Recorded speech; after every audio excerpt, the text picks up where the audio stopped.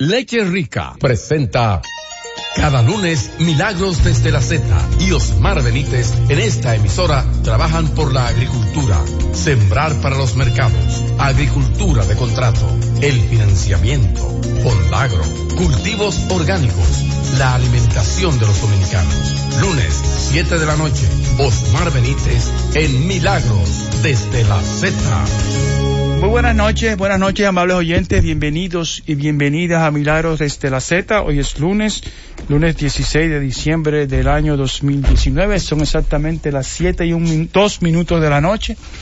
Yo soy Julio Cordero y como siempre... Y yo soy Milagros Ortiz Bosch, ¿verdad? Aquí asistiendo al señor Cordero en su función de llevar los controles y de las señales. Él se lleva muy bien con la gente de la cabina, con la gente que también trabaja en la televisión. Se ha ido desarrollando de manera técnica aquí en la Z y eso es una maravilla. Mire, doña, una mala. Cerró el petróleo por encima de 60 por primera vez en mucho tiempo, desde mayo del 2019. Ojalá sea efímero. O sea, quiere decir que son entonces, oye, 7 meses ya. 60.22. ¿Y el oro cómo va? Cerró hoy. El oro cerró a 1.475.30. Pero hace mucho, también más o menos como desde mayo, que no baja de 1.300.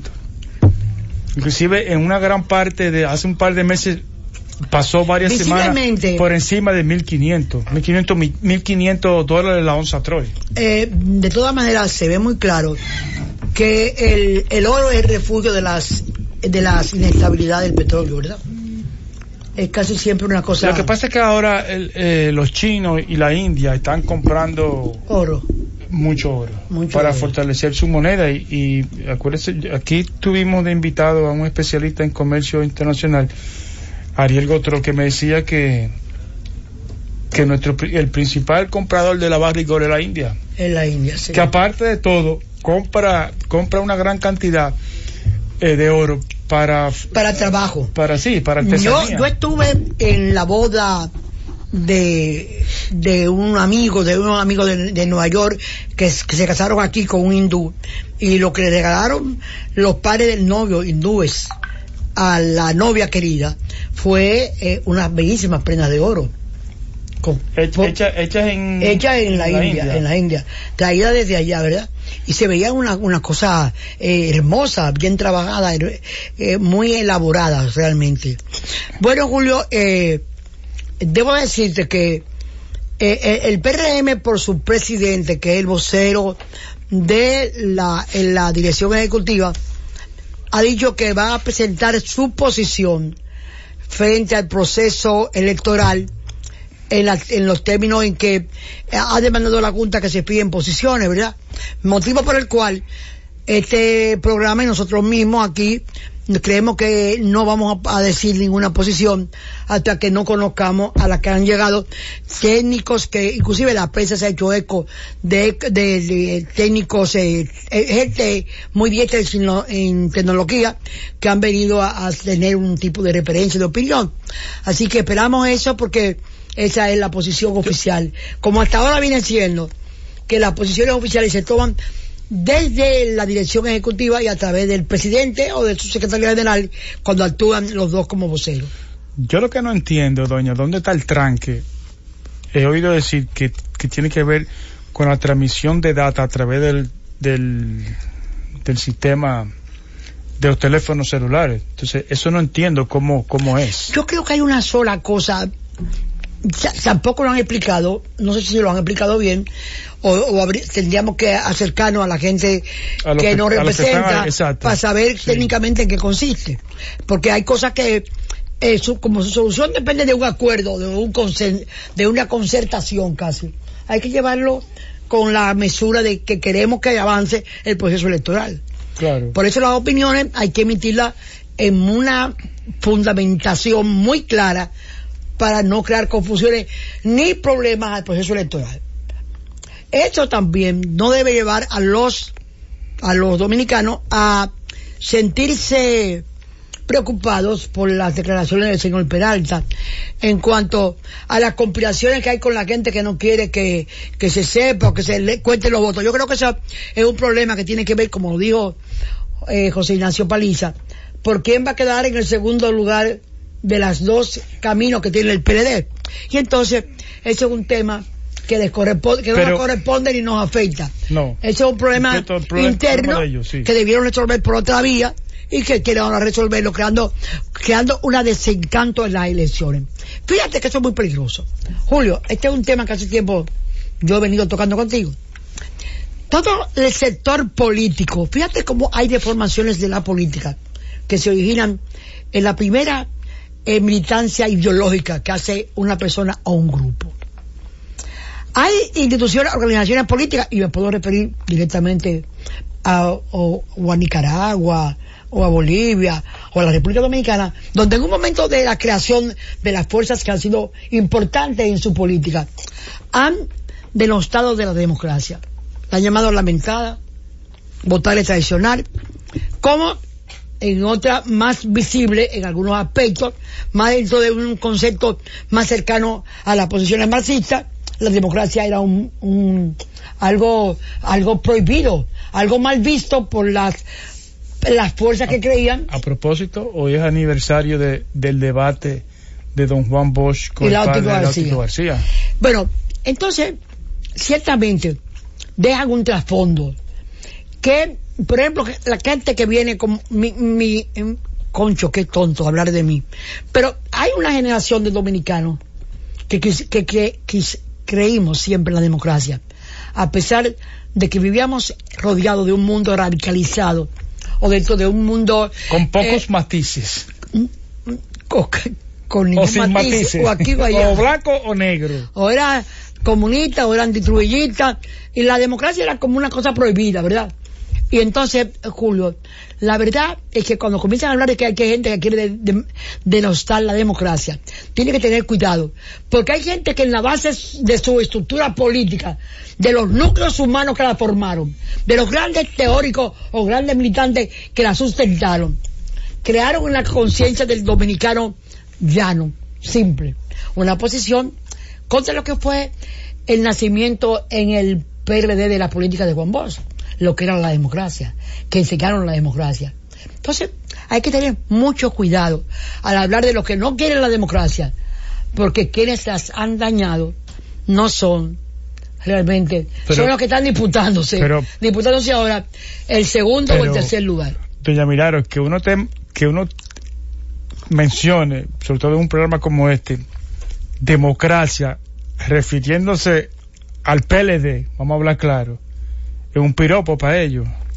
No, yo no me estoy refiriendo al gobierno. Yo me estoy refiriendo a ellos, sí, que su base de sustentación inicial no era demócrata, era que la democracia había había fracasado, sobre todo el socialismo democrático, que era el que logró introducirle a las ideas marxistas la humanización de la política del trabajo, de las 8 horas, las políticas sociales, ¿verdad? Entonces, cuando yo hablo de este tema, me estoy refiriendo al señor Peralta, decirle que tiene que tener cuidado de hablar de que hay gente que conspira contra la democracia, porque conspiraron contra la democracia. Hay dudas democráticas, porque hubo un señor llamado Rosario, apellido Rosario, que dirigió la Junta Central Electoral, porque hubo un equipo designado desde el PLD hasta con su suplente, que fue el que creó los escáneres, porque hubo en la base social de esa situación mucha duda sobre el que era la transparencia de los procesos democráticos. Entonces ahora no pueden, en la lucha interna, por quién es el segundo o el tercero, creo que es lo que están discutiendo, y no lo dije yo repito a Paliza, porque a veces me encanta repetir la gente joven que dice cosas cuerdas y oportunas. Pero de verdad estamos discutiendo eso. Bueno, nosotros somos parte de un proceso democrático y creemos. Tú leíste lo que dijo el señor Peralta. Lo que yo te quiero decir es que hay gente que ha vivido aquí apegada a la democracia siempre, que la ha defendido siempre, que quería su transparencia, que la sigue creyendo, y que entonces eso no nos afecta a nosotros, no tiene que ver con nosotros. Lo que ha dicho el señor Peralta tiene que ver con quién será el segundo o el tercero si es que llegamos de casualidad a una segunda vuelta. Bueno, vamos a hacer la pausa y venimos en breve. Milagros desde la Z. Milagros desde la Z. Vamos de regreso con ustedes. Doña Milagro, en el fin de semana nos enteramos de unos empresarios que acaban de unos empresarios, gente que uno aprende, que gozó cuando acuérdense esos famosos comerciales de Barceló que hizo Nandi Rivas. Y entonces amanecimos en el fin de semana, nos enteramos el fin de semana de una acusación que le hace la DGI muy lamentable. Claro, el juez que está conociendo el caso es el juez Vargas. Y yo creo que esa es una garantía de que va a haber un juicio imparcial. Me parece que ese juez se ha ganado el respeto de la sociedad dominicana. Y se lo sigue ganando. Y se lo sigue ganando. Pero una cosa que una confusión que tiene mucha gente es que el ron Barceló, la marca, no es la que está en el problema, no es la que está siendo afectada. Hace años creo que una firma española, Barceló se llama, que también aquí tiene, creo que negocios turísticos. Del año 2006. No, son diferentes. Son diferentes. No tiene nada que ver. No, nada que ver. Esto es otro Barceló. Otro Barceló. Los Barceló españoles y los Barceló dominicanos son otras cosas. Sí, sí. Pero en el año 2006, una firma española compró la marca Barceló en el 2006 y en el 2001 fundaron empezaron a negociar en el 2001. Estoy leyendo el parte del comunicado donde ellos dicen nosotros no se vinculan del caso, y eso por lo menos es independientemente de cuál va a ser el resultado del juez Vargas. Yo solamente quería comentar eso, que la marca, el ron, no es el que está no es el no es la firma que está hoy en día investigada por la DGD. Efectivamente. Ajá.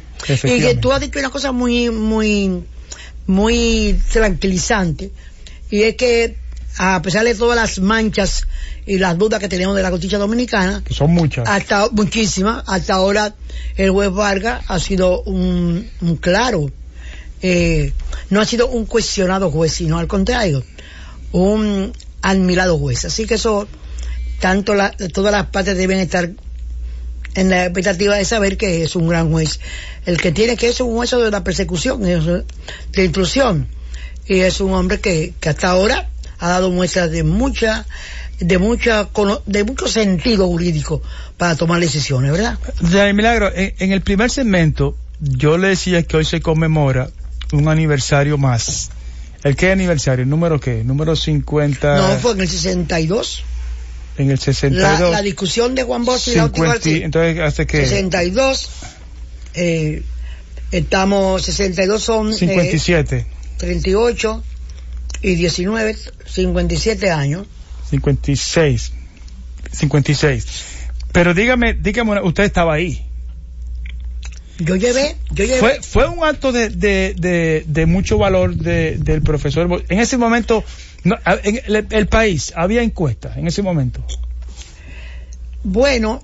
Es decir, no había lo que sí había, yo creo que siempre se dice que hay algunas embajadas que hacen encuestas.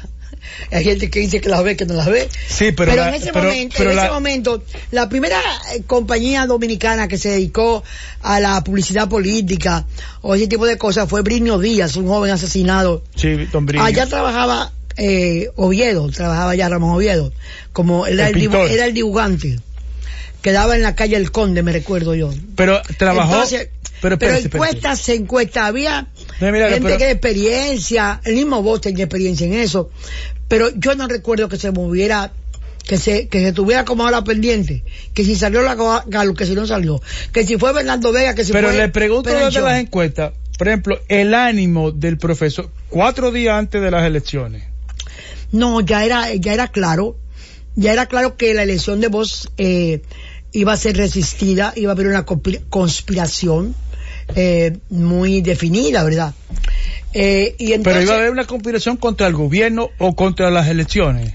No, precisamente el gobierno que salía de esas elecciones, que Juan Bosch estaba seguro y todo el mundo que va a ser Juan Bosch, iba a ser resistido por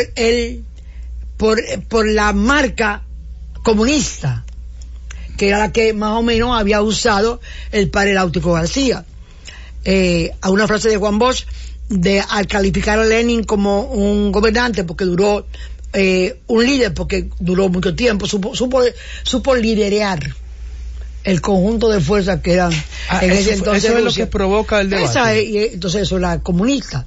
Entonces Juan Bosch, don Juan tomó la decisión de que si no desmontaba eso ahora, con todo lo que estaba pasando, porque había también un movimiento cristiano y de movimiento cristiano. Sí, había una que había después participaron el padre Marcial Silva, que era ¿cómo se llama? Adecán de la Fuerza Aérea. De la Fuerza Aérea, fue de lo que instigó ahora, lo de la Fuerza Aérea, pero vamos a hablar de las cosas políticas, no de las personalidades. No.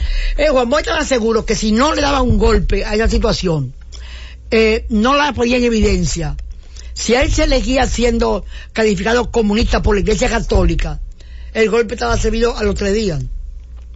Entonces, políticamente, porque esa es la función de un político, ante un problema, crear las soluciones o recrear las fuerzas que van a impedir que una fuerza que se te opone se te convierta en mayoritaria.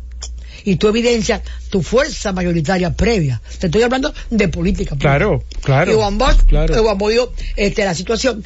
Yo lo único que hice fue, y se lo doné en estos días, hace un mes o un año o 2 años, a Matías Bosch Calcuro, su nieto, porque yo lo que fui donde don Emilio Rodríguez de Morici, a buscar el diccionario de la Academia de la Lengua Española, que iba a ser la tónica por la que Juan Bosch iba a discutir la palabra líder. Entonces, la parte hermosa es que yo busco la parte mía, y me lo devuelven, me lo trajo Cabrerita, que entonces era el que acompañaba a Juan Bosch para todas partes. Pero la expectativa que se creó fue una expectativa nacional, como se va a crear en los debates presidenciales para esta candidatura. Entonces, el país entero, primero la simpatía del movimiento que llevaba. Una cosa muy grande es querer cambiar la decisión de un pueblo. Por ejemplo, el PLD hizo una de las marchas más grandes del mundo, más grandes que se hagan en este país, días antes de las elecciones de don Antonio Guzmán. Y el PLD no ganó las elecciones. 18,000 votos. A partir de ahí, tuvo 4 divisiones casi inmediatamente por el proceso mal conducido electoral que fue repetido el pasado. Volvemos para adelante, volvemos al tema. Pero yo le quiero decir. Volvamos al tema sí, al tema de delato. Yo le quiero decir por qué mis primeras preguntas de la encuesta y por qué si don Juan se sentía ganado, porque la tradición en este país es que si usted está arriba, usted no va a debatir. Con el candidato. Pero este era un establecimiento. Pero era más difícil. Era entonces el padre, había aquí 2 padres con 3 padres con mucho prestigio en esa época. No. Ese era nacional. Estaba hablando de los que venían de afuera, que jesuitas, bueno, ese tipo de cosas. Era un padre dominico, el padre Tamayo, que era un dominico. Pero el padre de nosotros habíamos heredado de la época de Trujillo una figura excepcional que era el padre Posada. Fíjate que estoy hablando antes de Trujillo. Y entonces pasan a ser figuras en la época nueva. O sea, después del trujillismo. El padre Tamayo, inmediatamente ahí, el padre Tamayo y el padre Láutico García. Pero Láutico era jesuita. Siempre jesuita, y venía del grupo de lo que había hecho el padre Posada en el país, que era un inteligente, brillante, y además con habilidades para ser trujillista sin embarrarse del todo. Pero a diferencia Entonces, Láutico era el que había que vencer, y se atrevió a escribir el artículo ese. En esos días le dio a Juan Bosch la gran oportunidad, y Juan Bosch tuvo el gran sentido de saber que ese era el pleito primero. Y ganar. Espérate, fue don Juan que dice vamos a debatir. Sí, Juan Bosch. La iniciativa. No, dijo que se retiraba de las elecciones. Si no iba a un debate. Él le tiró el paquetazo a la iglesia. Y la iglesia, entonces tuvieron que decir que iban a debatir. Fue así. ¿Y hubo algún tipo, por ejemplo, en Estados Unidos? De intermediario fue Salvador Pitaluga Aníbal. No, de intermediario no. En Estados Unidos hay asesores para... Era muy... Julio, la democracia dominicana es muy joven y muy distorsionada. Yo te contaba ahorita de que votarle traicionar y lamentar. Pero hay democracia. Eso fue ahorita. Bueno, pero por eso te digo, ha sido muy distorsionada. Muy resolviendo problemas en base a mayorías perentorias, negociadas. Aquí no se ha hecho la reforma para hacer los grandes cambios que el país necesita, sino para paliar el momento que se está viviendo. Ahora mismo. Y las reformas que se han hecho fueron contrarreformadas. Por ejemplo, Peña Gómez, que provocó la independencia de la justicia. Del Poder Judicial. Y provocó un montón de cambios. Mira lo que provocó. El pacto de las corbatas azules. Provocó la constitución del 10 y provocó algo que nos ha hecho mucho daño. Como para cerrar el paso a él. El 50+1. Lo que llevó que los partidos que el país va separando del sistema, pidiéndole no, búsquese otro camino o se mejora. Esos partidos inmediatamente pasan las elecciones, pasan a ser un instrumento de negociación. Tienen en sus manos, aún con una minoría muy mínima, pasan a ser importantes. No se les premia el crecimiento, porque por ejemplo, tú no puedes negar que dentro de Guillermo Moreno ha habido un crecimiento por encima de partidos muy fuertes. A veces anda cercano de lo que fue el PLD, de lo que fue el PRD, me perdonan, o lo que fue el Partido Reformista. Pero hay otros que no consiguen pasar ni siquiera el 1 punto, pero inmediatamente empiezan a ser parte de un consorcio de negociación que impide, que ha hecho que la gente que se ha beneficiado, que hicieron esa reforma, porque no era la reforma que negoció Balaguer y Peña Gómez, que se beneficiaron de esa reforma, hagan de eso un instrumento del populismo, del clientelismo y de la debilidad del Estado Dominicano para conseguir las transformaciones democráticas. Fíjate bien, yo no creo en fuerzas que se imponen, sino en fuerzas que convencen. Por eso me preocupa mucho que tenga capacidad de convencer la gente que está aspirando a dirigir el Estado. Porque el político lo que tiene como arma fundamental no son las armas, ni los golpes de Estado, ni la guerrilla. Lo que tiene es el arte de convencer, de crear mayorías, de crear con el diálogo y con la palabra la vocación de juntar a los dominicanos o a sus seguidores en las líneas más correctas de la política nacional. Y para usted, doña Milagro, ¿qué tan importante es en el siglo XXI, por ejemplo, la negociación, el consenso? Fundamental. Mira, o sea, hoy en día, solamente es convencer. No, es consensual. Mira, por ejemplo, ahora hay un candidato aquí que está propiciando multiplicidad de candidaturas de senadores, porque la única manera de lograr la democracia real, la democracia en que él, si sale el presidente, ese candidato, tiene que ser un hombre de consenso, que sepa poner la inteligencia como un factor fundamental para ponernos de acuerdo los dominicanos en avanzar hacia el desarrollo, hacia la igualdad, hacia la inclusión, hacia fundamentalmente a colocarnos en la institucionalidad democrática. Fíjate que eso está pasando ahora, y es un proceso novedoso, hermoso, de mucha variedad. Por ejemplo, hay seis senadores que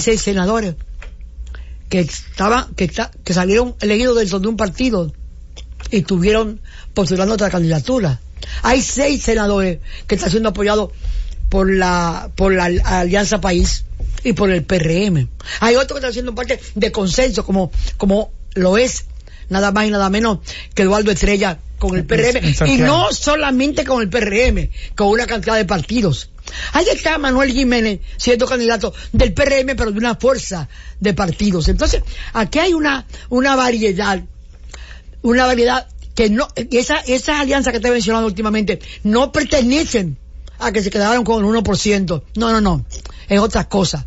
Es buscando un cambio de modelo y de fortalecimiento de la democracia. Creo que nos quedamos un poquito sin decir que Juan Bosch logró con lo del Áutico, que le dieran 7 meses para él sembrar un ejemplo democrático, que después sus herederos iban a dañar. Bueno, vamos a la pausa. Milagros desde la Z. Milagros desde la Z. Bueno, ya estamos de vuelta con ustedes. Estábamos comentando, Julio. Y finalmente estábamos comentando la importancia de tener con nosotros gente capaz de ayudarnos a entender la importancia que tiene para un país las relaciones internacionales. Cómo ha ido variando la visión de lo económico sobre la política internacional, que es el factor de lo económico, de la globalización, de los derechos universalizados y de la inteligencia con que hay que moverse para poder conducir dentro de este cuadro de cambio que hay en el mundo una nación pequeña o una nación grande con un sentido inteligente de sacar provecho o mover los beneficios que da una política internacional correcta.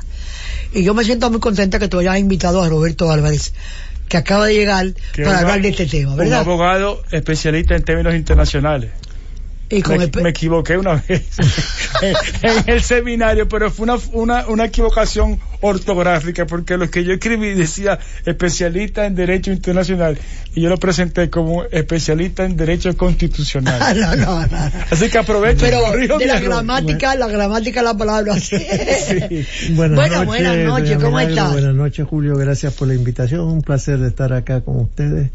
Pues sí, es más importante, a veces la política internacional es hasta más importante para una nación pequeña, porque muchas veces somos sujetos de los conflictos internacionales que ocurren entre las grandes potencias, y uno tiene entonces que tratar de entender lo que está ocurriendo en esos niveles para tratar de posicionarse o posicionar el país de la manera en que pueda aprovechar la situación de una manera sin que se encuentre entre las patas de los caballos, sin darse cuenta. Entonces, ¿cómo hacer eso? Pues requiere estar consciente de lo que está pasando. Y así, para comenzar, para poner el tema, hoy en día están ocurriendo cambios a nivel internacional que yo diría que los factores principales son, a grandes rasgos, 3, que son los cambios tecnológicos, número 1. Número 2, las migraciones masivas que están ocurriendo. Y número 3, el cambio que está sucediendo por conjunto de esos factores está llevando a unos cambios internos en nuestros países que no sabemos todavía hacia dónde vamos. Y esos son los cambios sociales que ocurren ahora mismo en nuestro continente, por ejemplo, pero no solamente en nuestro continente. Usted sabemos que Líbano, por ejemplo, Argelia, París, Francia, varios países europeos que están ahora mismo bajo una cierta turbulencia social. Entonces, tratar de desentrañar lo que está ocurriendo con esos cambios es la gran interrogante. ¿Cómo hacerlo? ¿Cómo interpretarlos? Sí. Y la interpretación varía de país en país, porque no todos son iguales. Pueden interpretarse en base a una fórmula en particular. Pero los estaba escuchando a ustedes hablar antes, y estaban hablando de algo que es muy interesante, que mencionaban los grandes liderazgos nacionales. El liderazgo de Juan Bosch. Sí. Y traigo también a colación el liderazgo de José Francisco Peña Gómez, En la importancia de los liderazgos es esencial para que no se rompa el contrato social. Exacto. El contrato social es lo que permite las transiciones difíciles, porque tú tienes no solamente interlocutores de partidos políticos, sino líderes que tienen una visión y permiten que no ocurra una caída en un precipicio en la cual uno nunca sabe los costos que pueden haber en ese sentido. Y ahí, por ejemplo, podemos ver cómo ha habido unas transiciones en Argentina y Uruguay, en las cuales los liderazgos han sido muy claros en la importancia de mantener el proceso democrático estable, y a pesar de haber perdido las elecciones, que Macri inmediatamente llamó, por ejemplo, al presidente Fernández sí, o el presidente Tabaré Vázquez, que llamó a la calle, y inmediatamente ha habido en ese sentido una estabilidad y una madurez política que uno cuestiona, de nuevo volviendo a lo que ustedes estaban hablando acá anteriormente, de si existe esa madurez política sobre todo en general, pero sobre todo en este momento en el partido de gobierno, porque algunos términos que ustedes han hablado son realmente preocupantes de que lo que se está hablando y indilgándole a la oposición. Perdón por este periplo.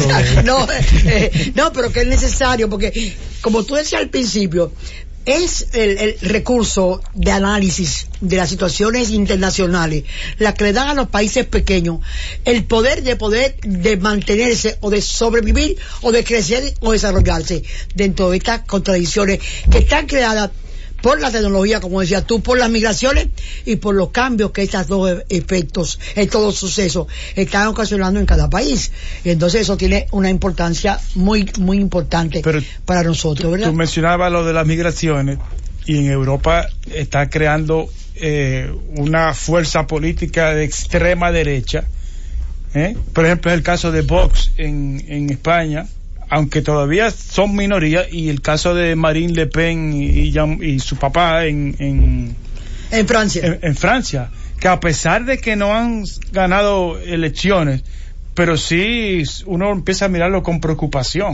No, van creando, para oír la opinión de Roberto Álvarez, van creando un cambio, un movimiento de pensamiento, de posicionamiento, en el sentido de la mayoría, de la visión del problema. Por ejemplo, la migración en toda Europa va causando en un momento, en una época muy diferente a la que hemos conocido antes, en que van fracasando los sistemas de finales, por ejemplo, de las pensiones, y la gente mayor se siente amenazada. Pero la gente joven también, con no abrazar rápidamente las tecnologías, se siente que va a ser invadida por la mano de obra. O sea, están sucediendo hechos que van ocasionando un trastorno poblacional que va reconfigurando las mayorías nacionales. Eso es una cosa que has podido tú, ¿crees tú que es una observación negativa o es una realidad? Bueno, realmente los movimientos migratorios, miren, en nuestro continente, los desplazamientos internos, por ejemplo, que ha habido en Colombia, cómo eso ha reconfigurado el mapa socioeconómico, poblacional de Colombia, las migraciones venezolanas forzadas generadas por el gobierno de Maduro. Los movimientos del llamado Triángulo Norte, es decir, Guatemala, Honduras, El Salvador, hacia Estados Unidos, los mexicanos han bajado ese flujo migratorio, pero bueno, de todas maneras está ahí. Haití, que es una realidad muy muy fuerte, que implica no solamente para nosotros, sino para toda la región. Ahora mismo encontramos del Caribe, y al mismo tiempo ahí está sucediendo en Miami, hay una fuerte migración haitiana. Entonces, todos estos tienen orígenes diferentes. ¿no? Y eso es lo que hace a la política internacional, en este caso, y es el por qué oírte y conversar contigo es importante, lo que la obliga a replantearse y a buscar, como tú decías al principio, cómo sacar provecho de situaciones que no creamos nosotros o que no podemos manejar nosotros, pero que hay que saberla mover con inteligencia. Sí, nosotros tenemos que tener claridad primero. Mire, hay, en términos grosos, así generales, hay dos Américas. Hay América 1, llamámoslo América 1 y América 2. América 1 son los países que tienen una cercanía, una vecindad muy importante con Estados Unidos, que son México, Centroamérica y el Caribe. Todos nosotros tenemos una serie de denominadores en común en relación a Estados Unidos, es que tenemos unas diásporas importantes en Estados Unidos. Nuestro comercio fluye primordialmente hacia Estados Unidos. Las remesas que envían, claro, esas diásporas hacia nuestros países son importantísimas para nuestra economía. Los turistas vienen primordialmente de Estados Unidos. Entonces, esos vínculos nos establecen una realidad cultural, hasta culturalmente hablando, que uno tiene que pues aceptar como una realidad y entender. Muy diferentes son, eso llamémoslo América 1, esos países. América 2 son el resto, sobre todo de América del Sur, que tienen otras características y otra relación con Estados Unidos. Tienen un comercio internacional que va más hacia, en muchos casos ahora con China, Europa, no tanto con Estados Unidos, no tienen esas diásporas, etcétera.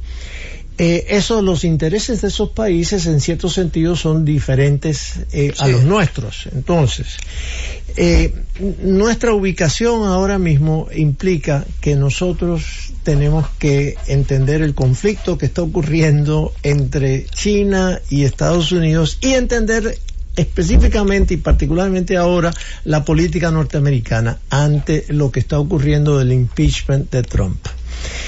Porque tenemos nosotros que lidiar con esa realidad, y estamos hablando ahora a nivel de gobierno o a nivel de partido, o el partido de que uno tiene que relacionarse con los dos partidos de la nación norteamericana, pero bueno, pero ese tema es tan apasionante que vamos a hacer una pausa y vamos a entrarle a ese tema final. Milagros desde la Z. Milagros desde la Z.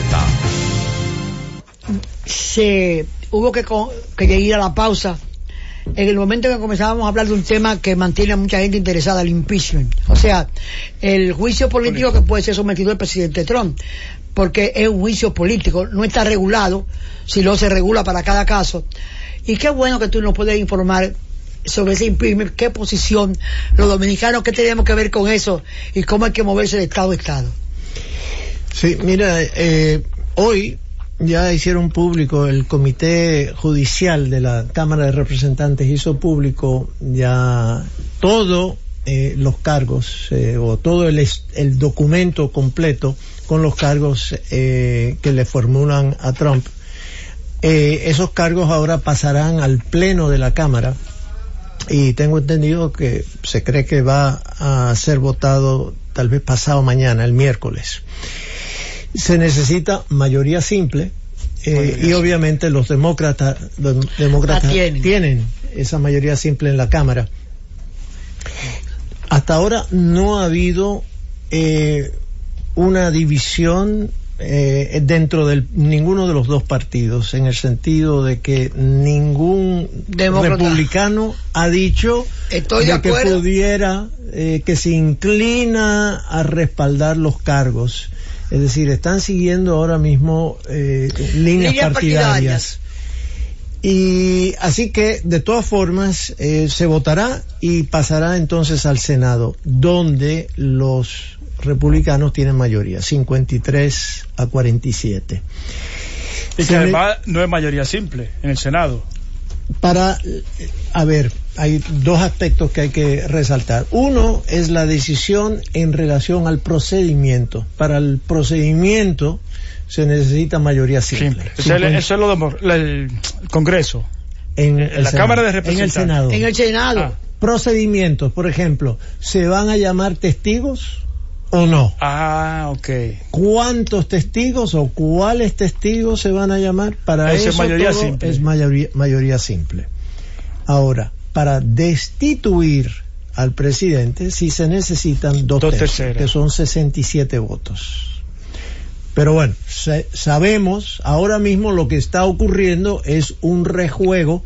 Los senadores republicanos que tienen el control del Senado están ahora mismo decidiendo cómo se va a llevar a cabo los procedimientos, ¿no?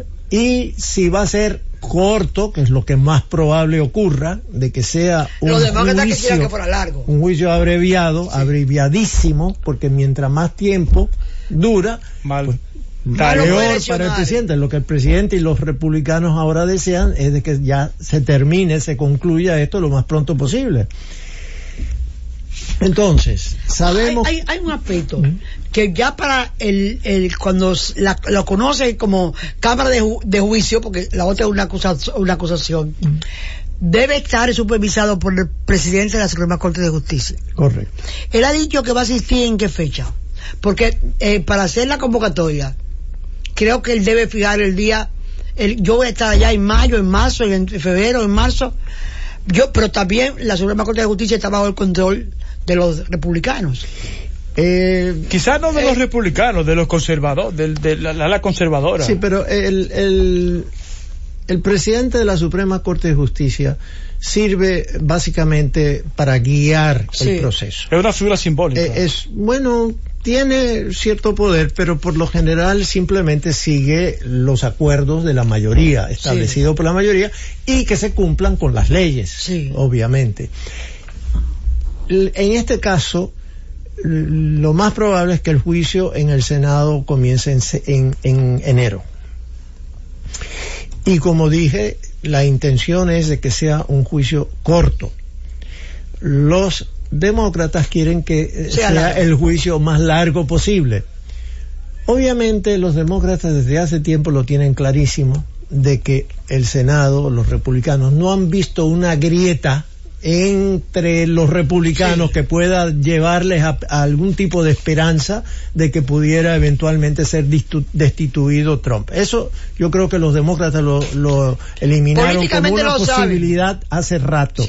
Que el objetivo principal de los demócratas ha sido debilitar al presidente políticamente lo más posible para las elecciones de noviembre. Y evitar que se conjure otro acuerdo internacional con manejo de datos. Al defender a Biden, a sacarla, aquí resaltan un poco que no nos pase lo que decimos que pasó con Rusia, sea o no verdad, que no nos pase lo que dicen que pasó con Biden. Pienso que ganan eso. Un alerta que no dependa de las elecciones de los Estados Unidos, de ninguna otra nación o interesada o no en el proceso electoral norteamericano. ¿Eso es posible? Sí. Bueno, a ver, yo dije que el objetivo de los demócratas principales debería aclarar que ese es el objetivo político. Sí. El objetivo también tiene un objetivo jurídico, que es una obligación que siente que ante lo que ha hecho el presidente Trump, desde su punto de vista, los dos cargos principales, abuso del poder y obstrucción del Congreso, no se vuelva, ameritan la destitución desde el punto de vista de los demócratas, y además tratando de preservar la Constitución en sí. Y la pureza de las elecciones, mirando hacia futuro, es decir, una advertencia en relación a esos procesos. Eso en general. Sí. Y tú piensas, más o menos uno sabe lo que va a pasar. Los demócratas, va a ir al Senado y el Senado lo va a absorber. Ahora, desde el punto de vista político, ¿le hará algún daño al candidato que haya sido enjuiciado? Mira, hay que recordar que Trump ganó las elecciones por básicamente 70 o 75 mil votos en 4 estados. Entonces, depende de cómo cambie esos 75 mil votos en esos estados claves, ¿no? Que fueron Pennsylvania, Florida, Ohio, y creo que Michigan. Sí, Michigan. Entonces, depende, y es muy difícil. Hasta ahora, aparentemente, hay una mayoría, pero no muy grande todavía, que están a favor del juicio político y de la destitución, pero es una ligera mayoría. Pero el grueso del respaldo de Trump, que 39 a 40%, continúa todavía sólido. Entonces, es muy difícil predecir qué va a ocurrir en las elecciones. Ahora, esto no le ha favorecido. No. Es decir, le ha favorecido para endurecer su voto. Sí, el voto fuerte, que tiene, no, que tenía. Pero no para ganar nada, absolutamente nada, ningún voto adicional. Bueno, eso. Sí, sobre todo que falta un año, y, o sea, es decir, ahora que falta la carrera. Esos son los primeros días de noviembre, no lo alarguen más de la cuenta. No, son 11 meses. Pero son 10 meses. 10 meses. Bueno. 10 meses. Bueno, está bien. 10 meses y 3 semanas. Bueno, él quiere estamos que más cerca del Julio, mes. te prometo que no voy a pelear contigo por 3 semanas. El primer martes después del primer lunes. Así dice. Así es que dice la ley. Sí. Correcto. Sí. Así es. Bueno, de todas maneras, sí, falta todavía, vienen los debates presidenciales, los cuales ya después serán entre quien sea el candidato demócrata, que todavía falta un largo recorrido para eso. Todavía están en debates. No sabremos hasta el verano, entrado el verano, quién va a ser ese candidato. Pero, por cierto, el voto en el Reino Unido ahora es indicativo. Sí. El voto favorable a Johnson, de que hay un rechazo de las posiciones de izquierda extremista, por lo menos en Estados Unidos. Pero Corbyn era extremista. Tenía un programa de gobierno muy radical. Y además no tuvo claridad en la posición. No lo supo vender tampoco. Sobre el Brexit, exacto, no era claro, mientras que la de Johnson era clarísimo. Salimos. Entonces, terminemos esto. Pero decía The Economist que se daba una elección muy particular entre el primer ministro más impopular y el líder de la oposición más impopular de todos los tiempos. Era entre dos fuerzas chocantes, fuerzas impopulares. Pero Johnson supo ganar, y dicen que la frase fue lo que le dio el triunfo. ¿Cuál frase? Sí. Terminemos con el Brexit. Sí. ¿Cómo era? Get Brexit done. Get Brexit done. O sea, vamos a acabar con esto. Sí. Vamos a embrujarnos con todo, agarrarlo por los cuernos. Bueno. Pues bueno, esto favorece en cierto sentido a Biden y los moderados, los candidatos moderados del Partido Demócrata. Se va perfilando hacia Biden como para evitar los peligros en que han ocurrido, en que los fracasos que han tenido algunos justos y injustos, algunos movimientos políticos, ¿verdad? Así es. Eso es natural, ¿verdad? Me puedo imaginar las chispas que se sacarían si los candidatos, los debates fueran entre Trump y Biden. Imagínense después de lo de Ucrania. Va a ser una cosa personal. Sin duda alguna. Porque los norteamericanos se dan duros en los debates. Muy duros. Aquí... Roberto, y desde el punto de vista, tú has estudiado, ¿qué nos conviene más a nosotros como dominicanos? ¿Qué nos conviene más en qué sentido? ¿Republicano? Yo creo que la pregunta no es muy adecuada. Él ha explicado ya la situación geopolítica. Sí. Hablar de América 1 y América 2. Somos América 1. América 1. Sí. Y te explicó el área geográfica, hasta dónde alcanza y las razones por las cuales alcanza. Yo creo que, desde luego, que él va a contestar con toda la libertad, como siempre se hace en este programa. Pero yo pienso que ya estaba más o menos definida en la primera parte de la explicación del programa, pero tienes para decirle a Julio lo que tú piensas que hay que hacer. Bueno, mire, tradicionalmente los republicanos eran reconocidos como pro comercio, globalizantes. Pero eso ha cambiado. Ahora, con la posición de Trump de proteccionista, hoy en día esa posición no está tan clara de dónde está parado realmente el partido republicano. Firmaron el nuevo tratado de libre comercio con Canadá y México, y Estados Unidos presionó para ahora el presidente Trump presionó para él, pero porque lograron términos muy favorables para Estados Unidos ahora en este protocolo. Pero adicional. hay problemas en México. Hay problemas en México, sí. Porque el Congreso demócrata impuso condiciones de igualdad entre el trabajador norteamericano y el trabajador mexicano. Y hoy en día ha habido emisiones importantes en México rechazando una parte del acuerdo que ellos no estaban de acuerdo, no firmaron, ni estaban de acuerdo con esas partes. Entonces ahí hay su problemita. Ahí entró también la política.